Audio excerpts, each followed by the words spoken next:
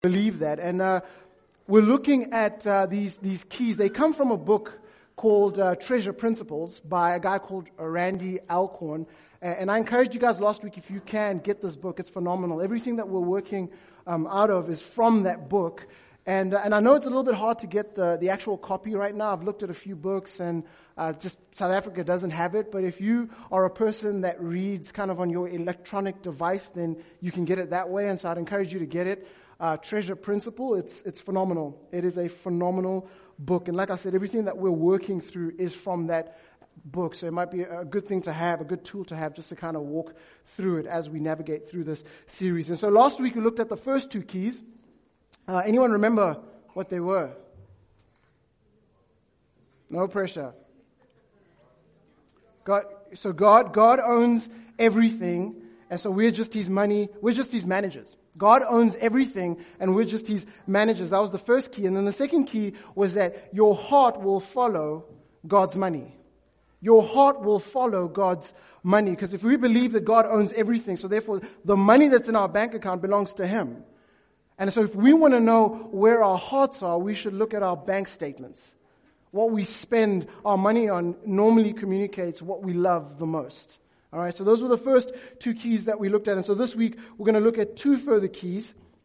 And so if I was to title this message this morning, I'd simply call it Investments and Pension Funds. Investments and Pension Funds. And so I'm going to pray. I'm going to pray for you. I ask that you pray for me, that God would do something more powerful than we could ever imagine right here this very morning. Let's pray. Father, we thank you for your word. We thank you that it's real, that it's active, that it's alive, that you continue to work through us and in us. And so even as we walk through this series, we ask that you would open up our hearts and open up our minds, that we would see you for who you are, and that we would apply these principles, these simple principles, we would apply them in our lives, and that we would be faithful to you. We pray against any distractions here this morning. And so it's to that end that I ask that you would stand in my body, that you would think through my mind, that you would speak through my mouth, those things you'd have us know, say, and do. May the meditations of our hearts be acceptable in your sight.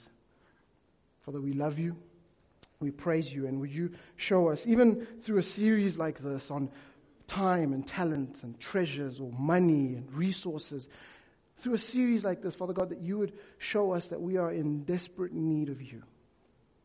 Father, we love you. We praise you. In Jesus' beautiful, beautiful name.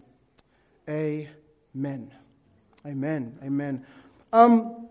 Before starting this church, one of the conditions that my wife put in place was like, and she had quite a few. She was like, listen, if you're going to do this thing, I'm going to have to lay down some rules. And so one of the conditions she had put in motion was that if you're going to plant a church, if you're going to lead this planting of this church in Pretoria, we are going to have to take 2 breaks in a year. We have to. We're going to have to take 2 breaks in a year. They can be 3, 4, 5 days, but we have to take 2 breaks in a year. And I love my wife for that, because she knows that I'm the kind of guy that will just work and work and work until I'm dead, right? I never take breaks. And so she was like, listen, if we're going to venture into this, if we're going to trust God for this, then you have to take 2 breaks in a year. And so that's what we've done. Ever since we've started Rooted Fellowship, twice a year I'll take a break. And so at the beginning of this year, we took a break. We went to Dullstroom. Anyone know Dullstroom? Ever heard of Dullstroom? Yeah, if you don't, then that might be a good thing. No, but so Dullstroom is a small little town, kind of on your way to Mpumalanga. I think it's in Mpumalanga. Is that right? Yeah. So it's a small little town. My wife found a great place for us to go. We were there for 5 days. She found this great, kind of like a guest house, but it's weird. It's on this property, and there's lots of little homes on the property, and fully furnished. And so we showed up to Dullstroom. We checked in. We put our bags down. It was great. It looked amazing. I was thinking we're going to the bush, right? But it actually wasn't. There was DSTV and Wi-Fi, and so I was comfortable. I was like, this is good. So we put our bags down. We get Amara all set up. It was a 1.5 bedroom kind of setup. And so once we felt like, okay, like we're here, we've arrived. I think we had a cup of coffee. We then said, let's go into town. All right, let's go into town. And so we drove into town. We found an arts and crafts place. We walked in and we spent about 2,000 rand worth on arts and crafts. All right, about 2,000 rand on arts and crafts. These are things that we felt like, man, we want to bring back to our place just to feel comfortable, to make it feel like home. Right, so we bought some ornaments. Then we bought some picture frames. So my wife had printed some pictures of the family. So we bought some picture frames and we put them up on the wall with the pictures of myself and Confidence and Amara. Some of y'all were there. Some of you guys made it onto the walls of that guest house, man. And so we set it up real nice. And then we thought to ourselves, listen, man, we want to be comfortable in our beds. And so we drove back into town looking for a place that sells Egyptian cotton, right? Hey, listen, man, hey, this is how we roll. So we went in, we found it, we spent the money on it. We went back to the guest house. We ripped off the duvets that were there. It wasn't good enough for us. And then we put on the Egyptian cotton duvet. I mean, we set this place up nice. Nice. True story. Why are you guys laughing? I mean, you have to be up here to see this. Some of y'all are looking at me like, this guy is crazy. What is wrong with you? I mean, I can see it on your faces. Some of you are just going, this is the dumbest thing I've, like, why am I even here? Like this, someone invited me to church and now this guy, Egyptian cotton? Like, but the one thing that's true, the one thing that you would all agree on is that, man, that just doesn't sound right. That just doesn't sound right. Why would you do that? Why would you want to make this place your home when you're only going to be there for a temporary season? It just doesn't make sense. But here's the thing. We do that. We do that.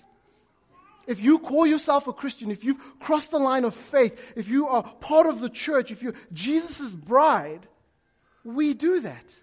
We treat this world as if it's the final destination. We invest in this world like it's our final destination. We live here as if this is the pinnacle of everything. And so because we believe that, we invest in that same way.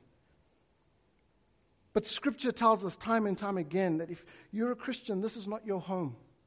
This is not your final destination.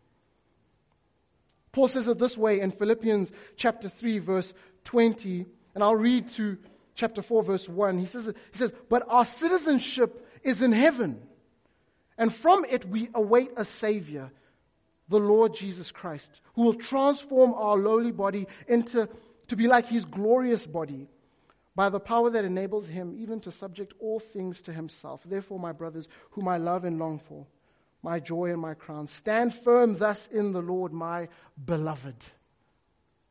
Paul says our citizenship is in heaven. This is not our home. It's not our home. Scriptures they refer to us as aliens. There are passages in the Bible that refer to us as aliens, and the definition of an alien is belonging to a foreign country. Belonging to a foreign country. It'll use words like foreigners, aliens, sojourners, strangers, travelers, that this is not our home. But yet we treat it like it is. Jesus Himself says it in John 17, verse 16. That we are in this world, but we're not of this world. This is not our home. And so therefore that brings me to the third key in our series. Heaven, not earth, is my home. Heaven, not earth, is my home. That we hope and we long for a day where Jesus would return. We long for that day. We hope for that day that He would return. That this is just a layover. It's like traveling. And then you start here in Joburg and you're trying to get to the US, and so you go through London, and so you have a layover in London, at Heathrow. That's what this is. That's what this is. And so it doesn't matter if you're pre-mill or post-mill or a-mill. It doesn't matter if you no, heaven is going to come or whether we're going to heaven. The one thing that all of us can agree on is that this world is broken. This world is broken. Wherever you land on listen, no, heaven's coming or we're going to heaven, we all agree on this truth that this world is broken. We don't have to go very far to realize that. You can pick up the newspaper, turn on the TV. This world is broken.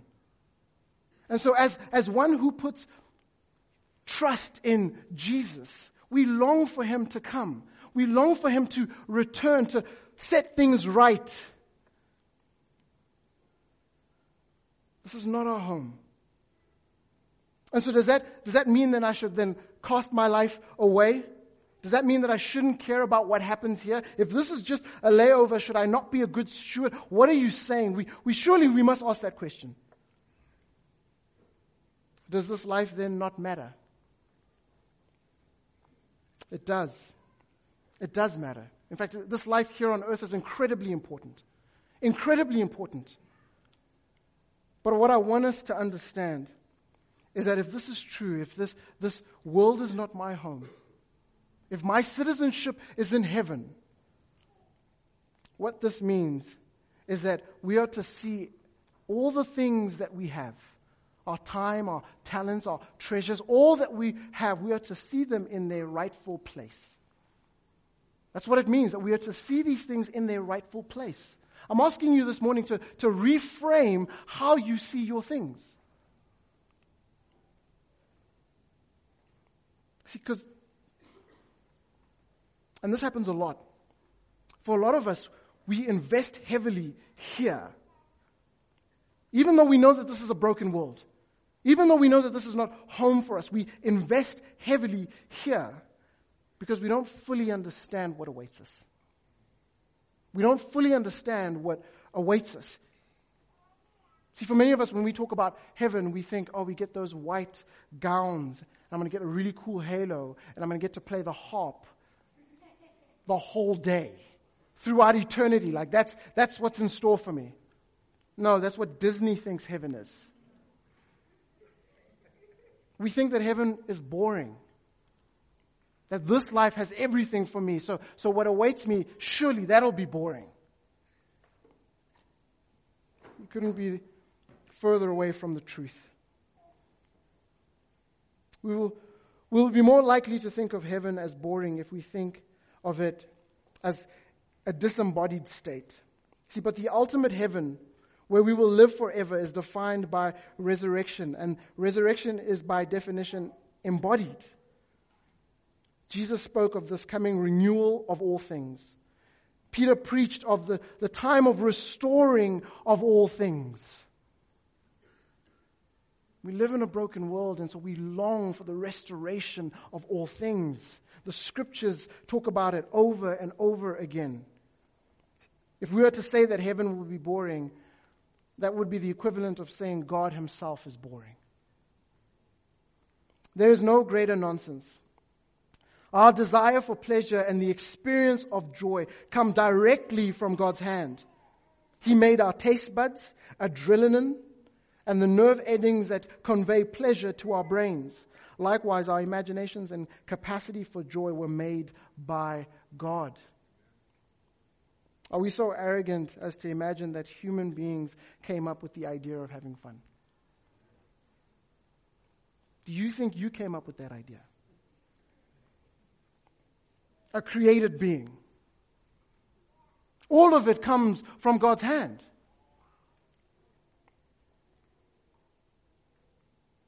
Heaven will not be boring.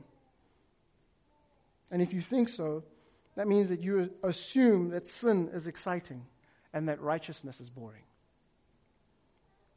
And that is one of the devil's most strategic lies. See, sin doesn't bring fulfillment, it robs us of it. When there's beauty, when we see God as he truly is, an endless reservoir of fascination, boredom becomes impossible. See, God delegates rule over His creation to us, and we will reign with Him over His new creation. Book of Revelation speaks of this. We will rule with Christ over this new restored creation. We'll have things to do, places to go, people to see. Heaven is guaranteed to be a thrilling adventure because Jesus is a thrilling Savior. Jesus is a thrilling, exciting Savior. The source of all great adventures, including those awaiting us in the new universe. That's what heaven is. That's what awaits us. And so my question to you is, why would we settle for less? Why would we settle for less? I know that you've experienced it sometime in your life where you just felt like everything was aligned, where everything was perfect, where you just felt this incredible joy come over you. I know you've experienced it. And so what awaits us is eternity of that. Why would you settle for less? Why would we invest here like this is our final destination? Heaven, not earth, is our home. But let me jump to the fourth key, and you'll see they're beautifully tied together. The fourth key, if heaven, not earth, is our home, then don't live for the dot. Live for the line. Don't live for the dot. Live for the line. The wisest man to have ever lived, King Solomon, says this in Ecclesiastes chapter 3. He goes into this rendition where he says, you know what, there's a time for joy and a time for mourning. There's a time to plant, a time to harvest. He goes on and on and on. And then he lands the plane by saying, God, He has made everything beautiful in its time. Also, He has put eternity into man's heart. See, what hit Solomon in that moment was like, listen, everything has a start and an end. Whether it's joy, whether it's mourning, everything has a start and an end. But the one thing that he realized is that, no, listen, because we are created in God's image, we may have a start and an end on this earth, but God has placed eternity in us. By mere fact that you were created in His image, God has placed eternity in us. And so therefore, we should live in light of eternity. We should live in light of eternity. By the mere fact that when God created us, He breathed life into us. He breathed a bit of Himself into us. That we are to live for eternity. I've heard it said that there are three things that will last forever. There are only three things that will last forever. It's God. And when I say God, I'm talking about God the Father, God the Son, and God the Holy Spirit. They will last forever. His word, we're told time and time again in the scriptures that God's word will last forever. And then the third thing is the souls of men. The souls of men. Your soul, my soul. It will last forever. And so therefore the question is, hey man, how long are you going to live for? That's not the question. The question is, hey, where are you going to spend eternity? What are your plans for forever? Where are you going to be? What are you going to be doing? Are you going to spend it in the pleasure and the splendor of who God is? Because you've given your life to Jesus, because you've crossed the line of faith. The promise that we are given is that you are given eternal life to spend it with God. Or are you going to spend it separated from Him? Separated from everything that we've just spoken about. All the goodness that He has to offer. All the pleasure that He has to offer. Because the reality is you are going to live forever. But where? Where are you planning to spend your forever? And so if that is true, then we've got to live for the line and not for the dot.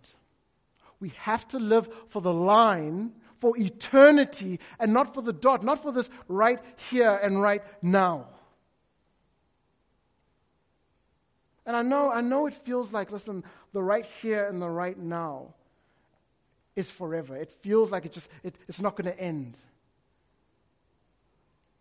But all you have to do is just start going to a few funerals.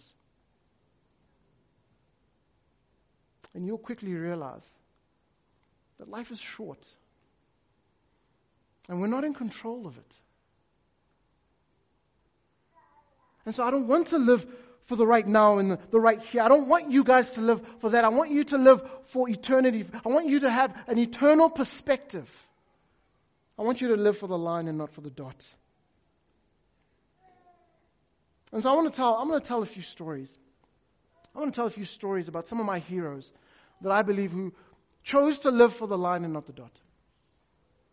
Who chose to live with an eternal perspective and not just for the right here and the right now.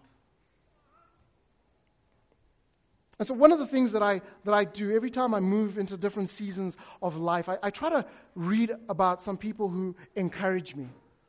Many of them have died. Some are still alive today, but their lives encourage me. And so depending on where I am, what phase of life I'm in, it kind of dictates who I look to.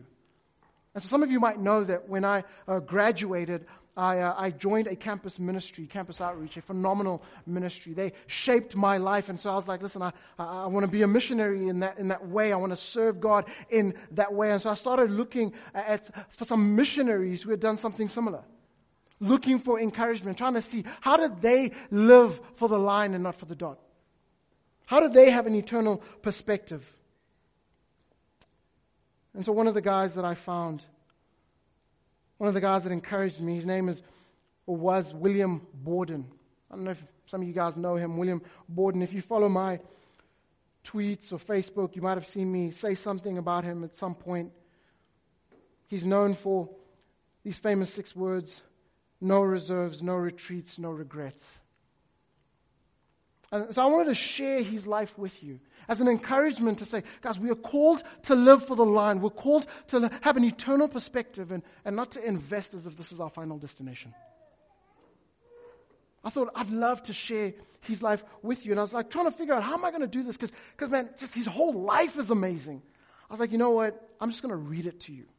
I'm not going to try to summarize it because I won't do a good job of it. So I'm just going to read you his life. And it'll be up on the screen so you can follow with me. In 1904, William Borden graduated from a Chicago high school. As heir to the Borden family fortune, he was already wealthy. For his high school graduation present, his parents gave 16-year-old Borden a trip around the world. As the young man traveled through Asia, the Middle East, and Europe, he felt a growing burden for the world's hurting people. Finally, Bill Borden wrote home about his desire to be a missionary. One friend expressed disbelief that Bill was throwing himself away as a missionary. In response, Borden wrote 2 words in the back of his Bible: no reserves. Even though young Borden was wealthy, he arrived on the campus of Yale University in 1905 trying to look like just one more freshman. Very quickly, however, Borden's classmates noticed something unusual about him. And it wasn't that he had lots of money. One of them wrote, he came to college far ahead spiritually of any of us. He had already given his heart in full surrender to Christ and had really done it. We who were his classmates learned to lean on him and find in him a strength that was solid as a rock just because of this settled purpose and consecration. During his first semester at Yale, Borden started something that would transform campus life. One of his friends described how it began. It was while on his first term when Bill and I began to pray together in the morning before breakfast. I cannot say positively whose suggestion it was, but I feel sure it must have originated with Bill. We've been meeting only a short time when a third student joined us, and soon after a fourth. The time was spent in prayer after a brief reading of Scripture. Bill's handling of Scripture was helpful. He would read to us from the Bible, show us something that God had promised, and then proceed to claim that promise with assurance. Borden's small morning prayer group gave birth to a movement that soon spread across the campus. By the end of his first year, 150 freshmen were meeting weekly for Bible study and prayer. By the time Bill Borden was a senior, 1,000 of Yale's 1,300 students were meeting in such groups. This is a man who had an eternal perspective. He had everything to live for in this life, but had set his heart and mind on the line. Borden's outreach ministry was not confined to the Yale campus. He cared about widows and orphans and the disabled.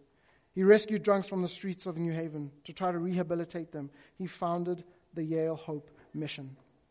Borden's missionary call narrowed to the Muslim Kansu people in China. Once he fixed his eyes on that goal, Borden never wavered. He also challenged his classmates to consider missionary service. One of them said to him, he certainly was one of the strongest characters I'd ever known, and he put a backbone into the rest of us at college. There was real iron in him, and I always felt he was one of the stuff of martyrs were made of, and a heroic missionary of more modern times. Although he was a millionaire, Bill seemed to realize always that he must be about his father's business and not wasting time in the pursuit of amusement. Upon graduation from Yale, Borden turned down some high-paying job offers. In his Bible, he wrote 2 more words: no retreats. William Borden went on to do graduate work at Princeton Seminary in New Jersey. When he finished his studies at Princeton, he sailed for China. Because he was hoping to work with Muslims, he stopped first in Egypt to study Arabic. While there, he contracted spinal meningitis. Within a month, 25-year-old William Borden was dead. When the news of William Whiten Borden's death was cabled back to the U.S., the story was carried by nearly every American newspaper. A wave of sorrow went around the world. Borden not only gave away his wealth, but himself, in a way so joyous and natural, it seemed a privilege rather than a sacrifice. This is a man who lived with eternity in mind.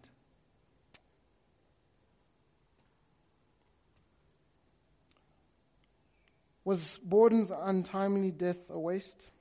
Not in God's perspective. Prior to his death, Borden had written 2 more words in his Bible. They reckon this is probably when he was sick, lying on his bed. Underneath the words, no reserves and no retreats, he had written, no regrets.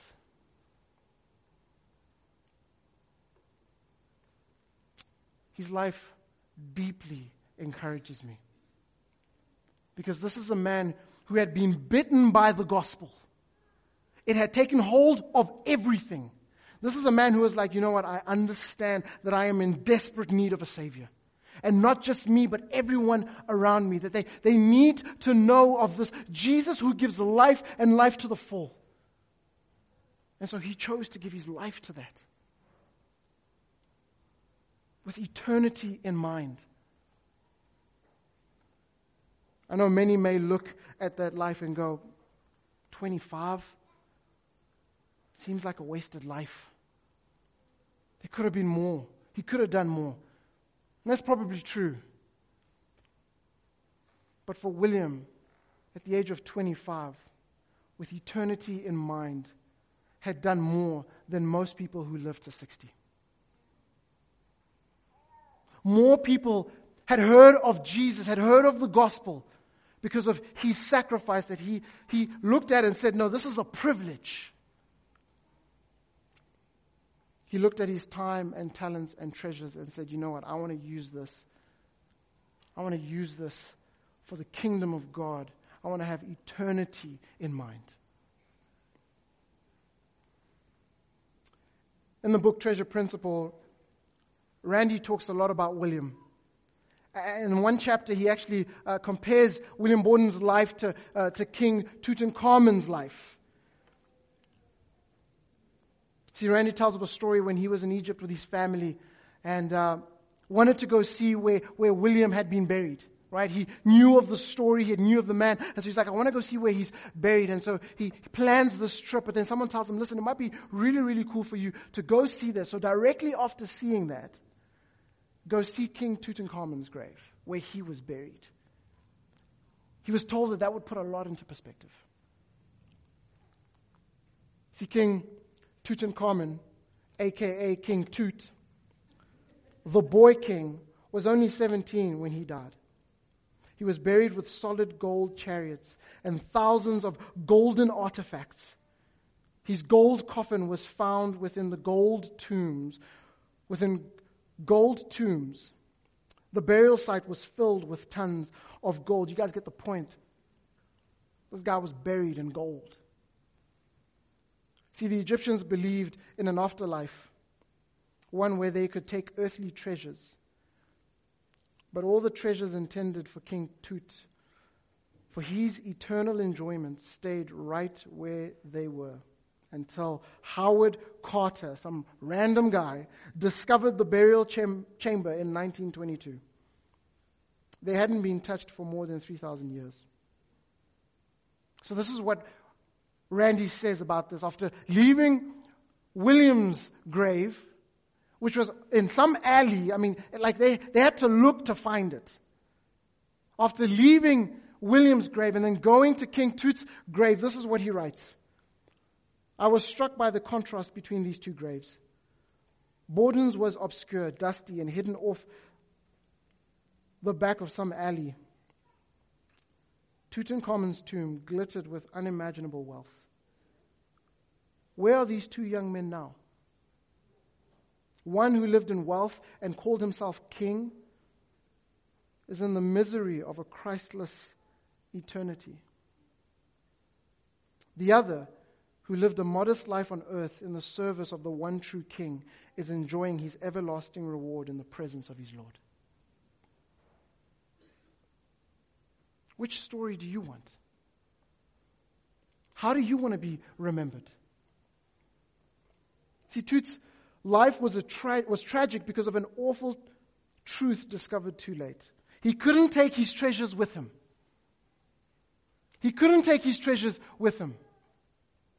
William Borden's life was triumphant. Why? Because instead of leaving behind his treasures, he sent them on ahead.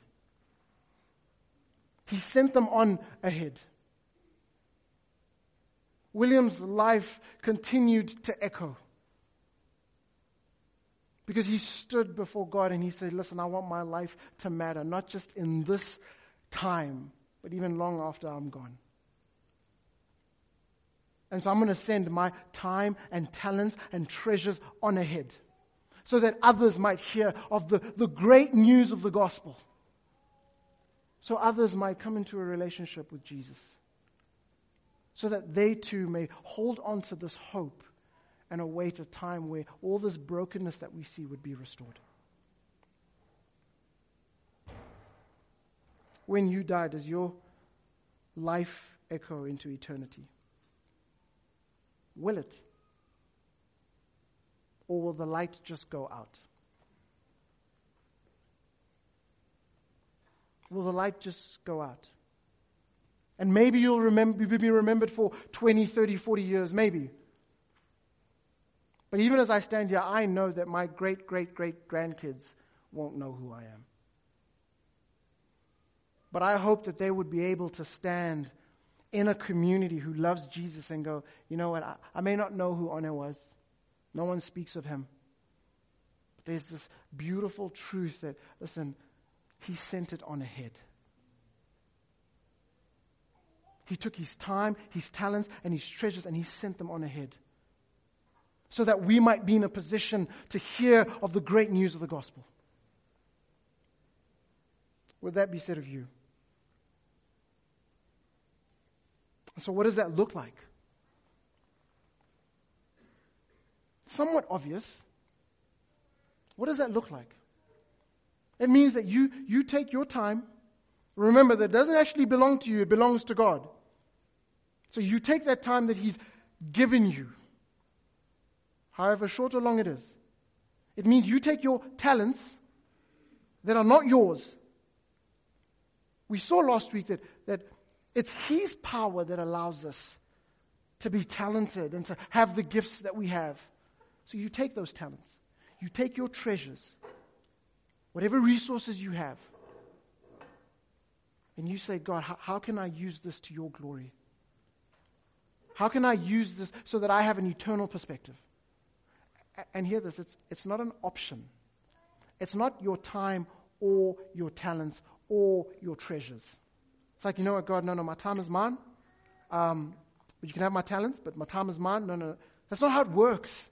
It's your time and your talents and your treasures, because none of it belongs to you anyway.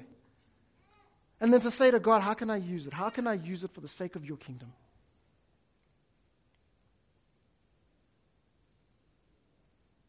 I told you about a campus ministry that I worked for. I came to faith in my second year of university. And then I got plugged into this campus ministry. In fact, we have two amazing people who still work for it with us this morning. And so when I graduated, I was like, Lord, I want to use my time and my talents and my treasures so that others on the campus may hear of the good news of the gospel, so that others on campus can be discipled the way I was discipled. You see, I don't believe that I would hold on to this blessing. We're not called to do that. See, many of us, we think, oh, God has blessed me, and so I'm just going to hold on to it. I'm going to hold tight. That's not how blessing works. It's meant to flow. It's meant to flow. And so not only did I decide, listen, I'm going to go and work for them for 4 years, but even after I left, my wife and I were like, listen, we want to continue. We want to continue to be a blessing to them. We want to use our time and talents and treasures in whatever shape or form to make sure that the gospel will still be heard on the campus. In the same way that my life was transformed, that others would be as well. That's what we did. I don't know what it is for you. I've heard many of you talk about Rooted Fellowship, how encouraging it's been. Man, I love this church. I've been praying for a church like this. God's done so much work in my life through this church. And it's not me. I'll be the first person to tell you, it's not me. I'm not that amazing. My wife will be the first person to tell you that. It's all of you. It's all of you. We are the church. And so I hear so many of you say, listen, man, I love this church. It's amazing. It's been such a blessing to me. No secret, eh? We're talking about money, so no secret. So maybe for you, it means that you generously give. You're not giving to me. You're giving so that more people would hear of this community and communities like this. And that they too would come and go, you know what, I love it here. I love it here because God is doing a phenomenal work here. Maybe it means you generously give so that we might be able to send others to go start other churches. So other people might hear of the gospel and be a part of an amazing community. That's why we partner up with SBU. That's why we get behind him. We as a church get behind him because listen, God is doing a phenomenal work here and we want to see him do it in Mamelodi as well. We as a church are going to use our time and talents and treasures with an eternal perspective. Because I don't know how long God will have rooted here. 20, 30, 40, 50, 100 years, I don't know. But I want us to be remembered as a people who said, you know what, we had an eternal perspective. We lived for the line and not for the dot.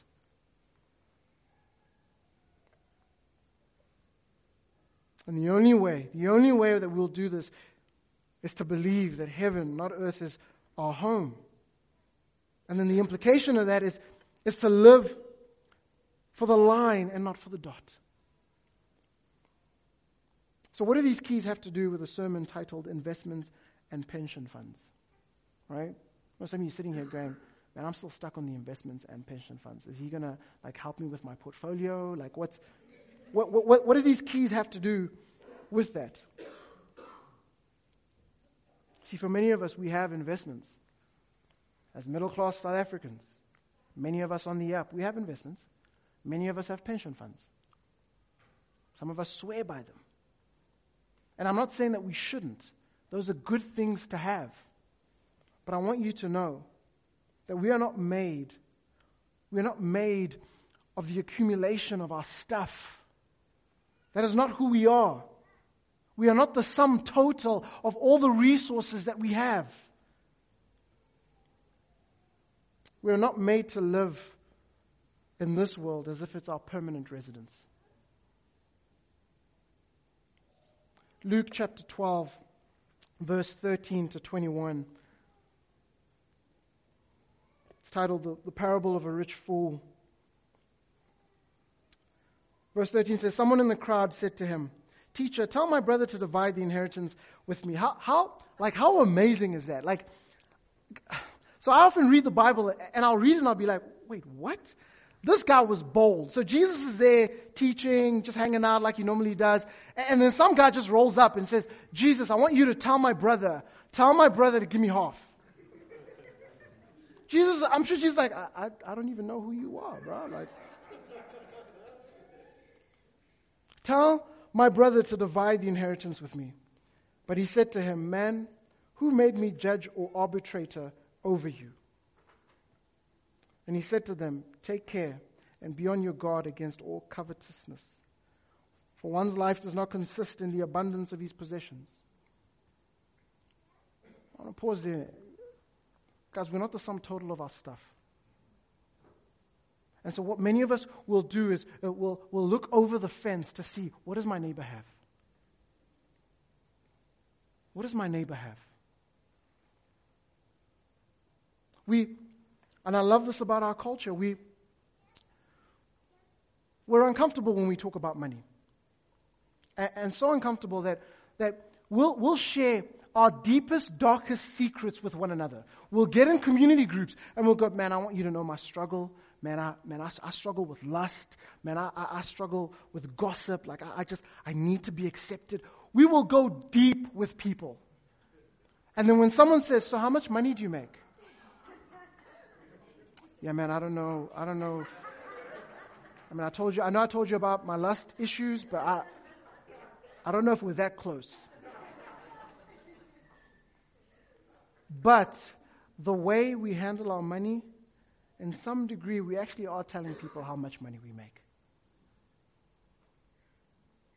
The cars that we buy and the houses that we live in and the things that we spend, we're in some way we're going, "Hey, I just want you to know this is how much I make."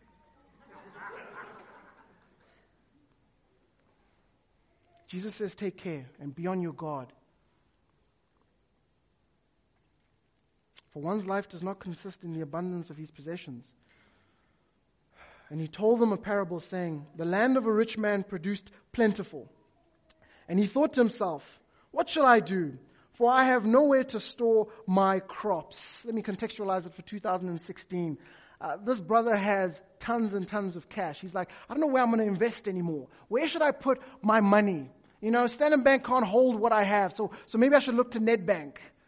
Maybe I should look to FNB, Absa. Maybe I should diversify. What should I do? I got so much money." And he said, "What will I do with this? I will tear down my barns and build larger ones. That's what I'll do. And there I will store all my grain and my goods.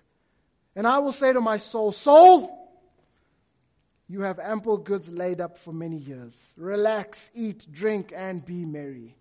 Live the good life. I've invested well. My pension fund looks good. Because I believe that I'm the sum total of my stuff.' But God said to him, 'Fool, this night your soul is required of you. And the things you have prepared, whose will they be? So is the one who lays up treasure for himself and is not rich toward God.'" Jesus is saying, church, don't be foolish. Are we to plan? Yes. Are we to invest? Yes. Are we to save? Absolutely. Some of y'all are phenomenal at that, and we need to learn from you. But we're not to invest as if this is our home, that we are the sum total of these things. We're not to find our identity in these things. Be on your guard of all types of greed. beyond God, I'm asking you to reframe how you think about your stuff. If you want a takeaway, that's the takeaway. I'm asking you to reframe, to rethink, to restructure how you think about your stuff. And if you're not generously giving of your time and your talents and your treasures, and I'm not saying to Rooted Fellowship, but I'll say it, I'd love for y'all to give to Rooted Fellowship. But you can give to other kingdom things, other ministries that are out there. If you're not generously giving because you're saving and buying for yourself, then my question to you is, where is your home? Christian, where is your home? Follower of Jesus, where is your home? If all your time, talents, and treasure goes towards accumulating things of this world instead of aiding in sending the gospel forward, then where does your hope really lie? We should live with an eternal perspective, especially in how we engage our possessions. Why are we to do this? And I'll close on this. Why are we to do this? Why are we to generously give? Why are we to think with an eternal perspective? Why does all of this matter? Why? Because God did not hold on to His riches. God did not hold on to His riches. He didn't stack up His goodness and go, look at all that I have. He didn't do that. But rather, He generously poured it out on us. He generously poured it out on us. 1 Timothy chapter 1, verse 14. It says, the grace of our Lord was poured out on me abundantly. Abundantly, along with faith and love that is in Christ Jesus. Why do we generously give away of our time and our talents and our treasures? Because Jesus gave Himself to us generously. That's what happened on the cross. Rich in grace and in goodness and in love and in mercy, He poured it out on us, so that we might be reconciled back to the Father, so that we might await this day where He would restore all things, and so that we might enjoy Him forever. And if you're sitting here and you're going, I've experienced that grace. I've experienced the good news of the gospel. I want you to know that's because someone sent it on ahead so that you might enjoy it. And I'm calling you to send it on ahead so that someone else might enjoy it. And that there's coming a day where we're going to, in heaven, we're going to stand in heaven. This is not in the scriptures, but one of my favorite preachers says it like this. We're going to stand in heaven like this. And each one is going to stand up. And they're going to go, this is what He did. Talking about Jesus Christ. This is what He did. This is what He did. This is what He did. This is what He did. Praise be to God. And all of heaven will praise Him. And then the next person will stand up and go, this is what He did. This is what He did. This is what He did. Praise be to Him. And all of heaven will praise the Father. And as we're hearing those stories, the dots will begin to connect. Because we'll sit and we'll go, hey, I was a product of that. And I was a product of that. And that happened because that group of people, oh my goodness, we are beautifully connected. We are beautifully and uniquely connected. And that's because God generously gave us. We are to turn and do likewise.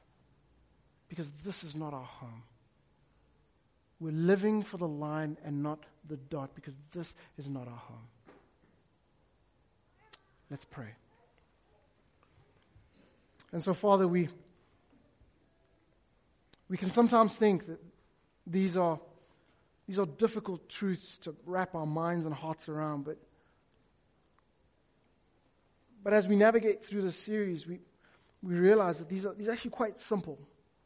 The challenge is allowing our hearts to believe them. It's being faithful to what you've called us to. That we're not to find our identity in anything in this world. It'll never be enough. It'll never sustain us. It'll never give us the joy that you say only you can give us. And so, Father, as we think on these things, I'm asking and I'm pleading with you that you would make us mature enough to know that this is not our home.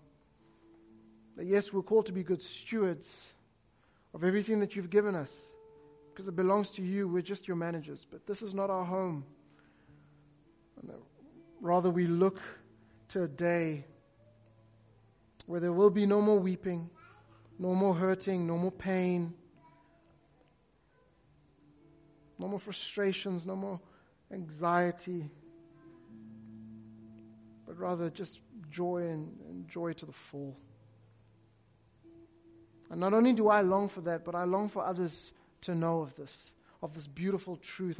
Even as I'm praying, I think of many of my friends and family who don't know you, who believe that this is it, that this is the final destination. Father, I'm asking that you would use me by your grace to show them and to point them to you, the author and perfecter of our faith, that they might see that there's something far better to live for. And that is you, Jesus.